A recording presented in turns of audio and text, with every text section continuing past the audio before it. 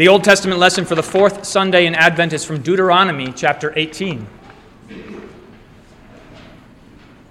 The Lord your God will raise up for you a prophet like me from among you, from your brothers.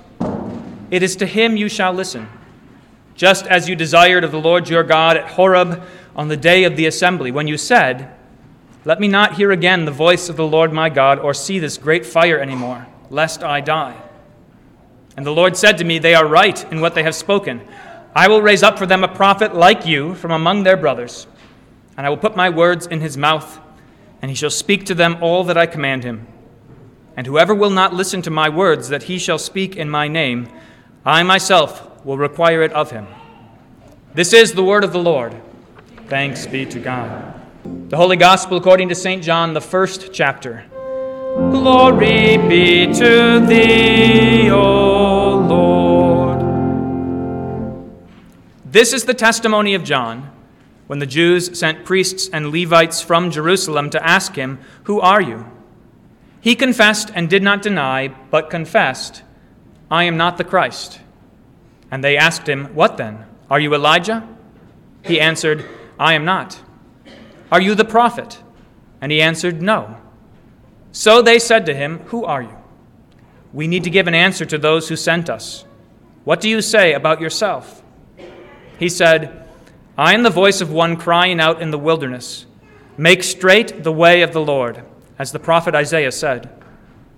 Now they had been sent from the Pharisees. They asked him, "Then why are you baptizing, if you are neither the Christ, nor Elijah, nor the prophet?" John answered them, "I baptize with water, but among you stands one you do not know, even he who comes after me, the strap of whose sandal I am not worthy to untie." These things took place in Bethany across the Jordan, where John was baptizing. This is the gospel of the Lord. Praise be to thee, O Christ. Context matters. In fact, sometimes context is everything. So when I heard the words, "There's nothing more to do," I was very glad because I was at the dentist and they had found no cavities. Came away with a clean bill of health. My teeth are clean, no cavities. Great news. There's nothing more to do. And I thank the dentist. I don't like being there. But if you heard those words in a different context, as the oncologist is looking at your scan, as your blood work comes in, there's nothing more to do, those words take on a very different hue. They are not welcome. It makes all the difference in the world. Or think about taking a drink of any sort. If you're parched, if you've been in the desert, if you are thinking you're going to die of thirst, then a glass of water, a cold cup of water is life, literally life. Whereas if you're at a party and you're offering a toast, a drink is a completely different matter. It's not life or death, but it is joy and happiness. The same thing goes with washing in water, just like we saw today. Camden is going to have countless baths in her life. And this is not just one among many baths. This is not just the bath that happened to get everyone together. This is not just the strange bath that happened to take place here in church. This is not just a bath by which family and friends commit to Jesus, by which Camden is handed over to Jesus. Instead, this is a bath in which Jesus commits to Camden, a washing with water and the Word, which takes away all her sins. That's why there's so much context given for baptism, why you had to stand for so long and stand and sit and stand at this point of the service, because we want to make sure that you know what's going on here. This is not just an ordinary washing, but this is forgiveness and life and salvation. This is rescue from death and the devil. It is being brought out of darkness and into light. That is what happened to Camden this morning. That's why this is the beginning of a new life for her. Context matters. It makes all the difference in the world, and I want you to think about that as we approach Christmas. Context matters for Christmas. That's why we have a lesson today from Deuteronomy chapter 18, a lesson in which Moses is preaching his final sermon to the people of Israel. They're at the cusp of the promised land. They've been wandering in the wilderness for 40 years, and Moses does not get to go into the promised land. He has sinned by taking God's word into his own hands. He was proud and struck the rock instead of just speaking to the rock to bring water out. So Moses doesn't get to go into the promised land, but he's still the voice that God is using to declare his promises to God's people. And so Moses preaches one last sermon. And in Deuteronomy chapter 18, Moses is remembering where the people have come from.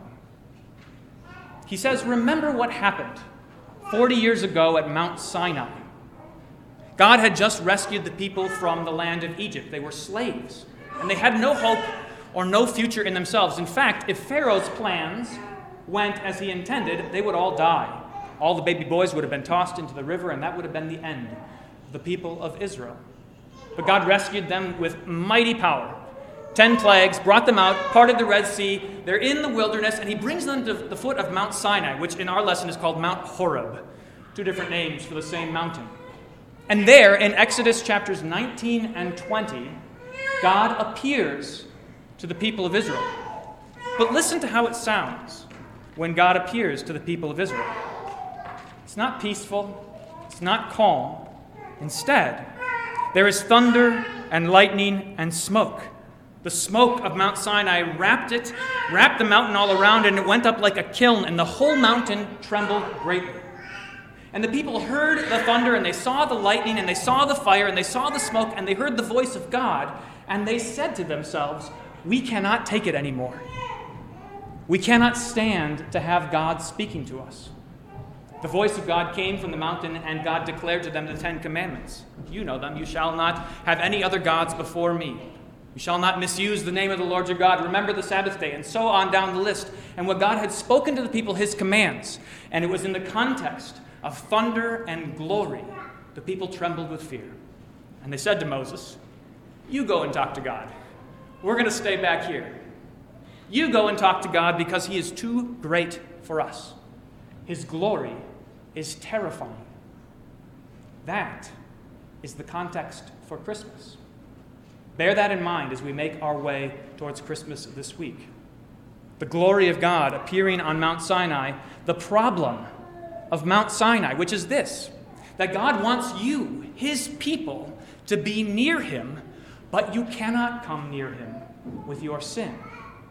God wants you to be near him, but in your unholiness, bearing death in your bodies, you have no place with God. And so there's a problem. God spoke to the people and he said, this is true. You shouldn't come too close to me because you'll be burned up. And so I'm going to send you Moses. And then Joshua, and then the judges, and then the kings, and the prophets, and the priests. I'm going to send you somebody to stand in the way. But the problem isn't really solved, for all of those men were sinners, just like you and me. All of those men died, just like you and I do. All of those men forgot God, just as every sinner is prone to do. And so that is the context for Christmas. What are we going to do about Mount Sinai, about the thunder and the smoke and the lightning and the glory of God? Notice how much that context contrasts with what people typically think about Christmas in our day. It is not all of the silly things that you know are not really the spirit of Christmas, chestnuts roasting over an open fire and Jack Frost nipping at your nose, or is it your toes? One or the other. Jack Frost is around. That's what people think Christmas is about. You know that's not true. You know that those are kind of trite and superficial. Sometimes people take Christmas a little bit more seriously, and they observe the fact that Mary and Joseph had no place to stay, that they were rejected, that they were turned out, that they were turned away from a home. And so people think that Christmas is about social justice. It's about fighting for the poor and the defenseless, the refugees. That's not what Christmas is about. It's not even about this. As Jesus lies there in the manger, as we sing, "No crying he makes," it's not about a baby reminding us of innocence and vulnerability where we've all come from. It may as well be a puppy laying in a manger if that's what Christmas is about. The context for Christmas is this: the smoking and fiery mountain of Sinai, where God's glory is present that we cannot approach. That's the problem. God wants us to draw near, but we cannot come near to him. So what is he going to do about it? Listen again to what God said to the people in Deuteronomy 18. The Lord God will raise up for you a prophet like Moses from among your brothers. Listen to him. That's who Jesus is. A prophet like Moses, one appointed by God to speak God's word to his people, but better than Moses in every way. Better than Moses in that he does not die, but he lives forever. Better than Moses in that he is perfect, without sin. Better than Moses in that he is humble, without any pride. Better than Moses in this, that he is God himself, dwelling among us. After all, what could Moses do to save us from our sins? What could Joshua, what could King David, what could they do to save us from our sins? But God himself, when he takes on human flesh, now the impossible has become possible. That is the cure for Mount Sinai. That is the cure for the problem of Sinai. That's the cure for trembling and fear and doubt and despair. That's the cure for sin and death. It is not a cute baby lying in the manger, but it is the Son of God.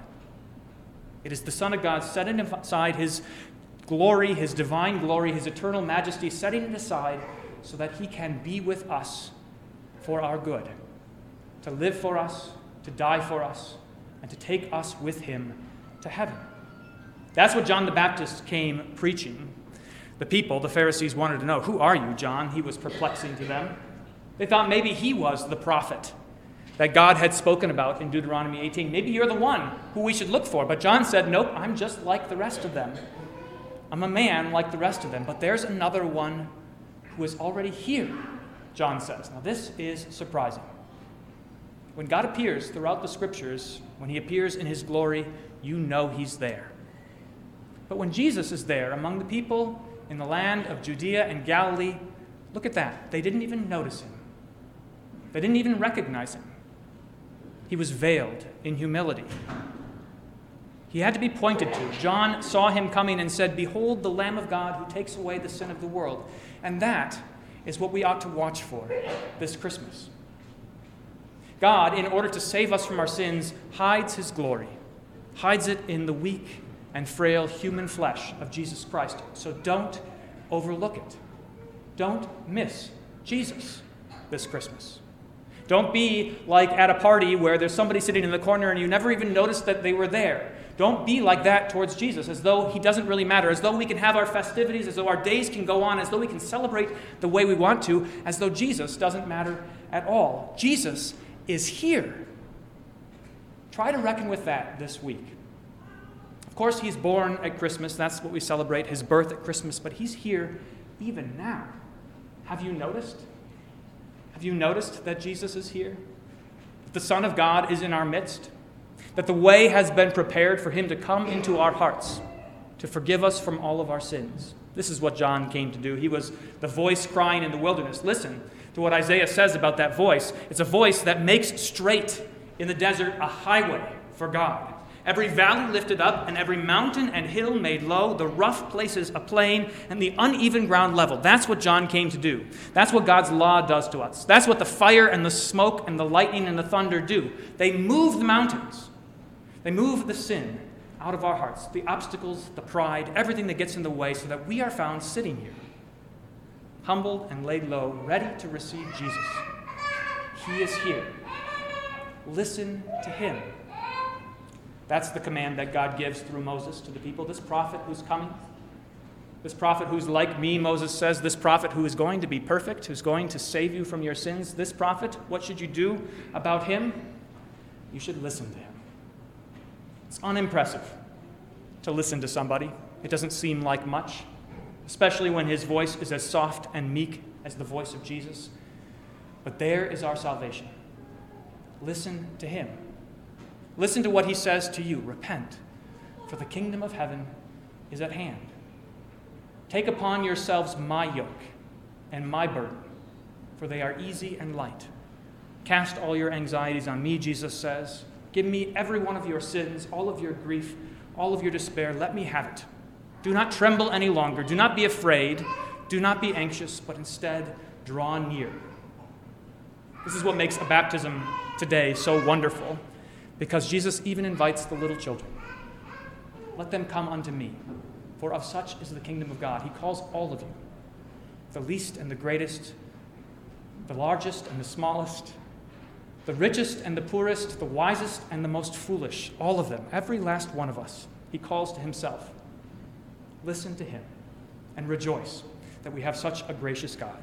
To God alone be all glory now and forever. Amen.